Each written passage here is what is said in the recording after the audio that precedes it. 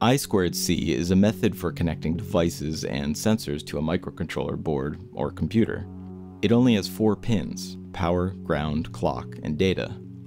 There are I2C motion sensors, thermometers, air quality sensors, OLEDs, GPS modules, a wide range of devices.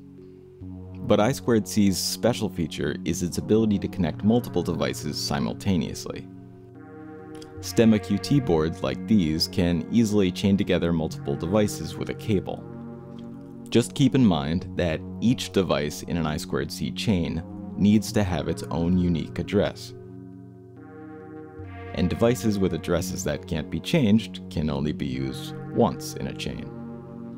If a board does have a fixed address, you'll usually see it printed on the back of the PCB. And if its address can be changed, you'll usually see a jumper or pin that'll let you do it.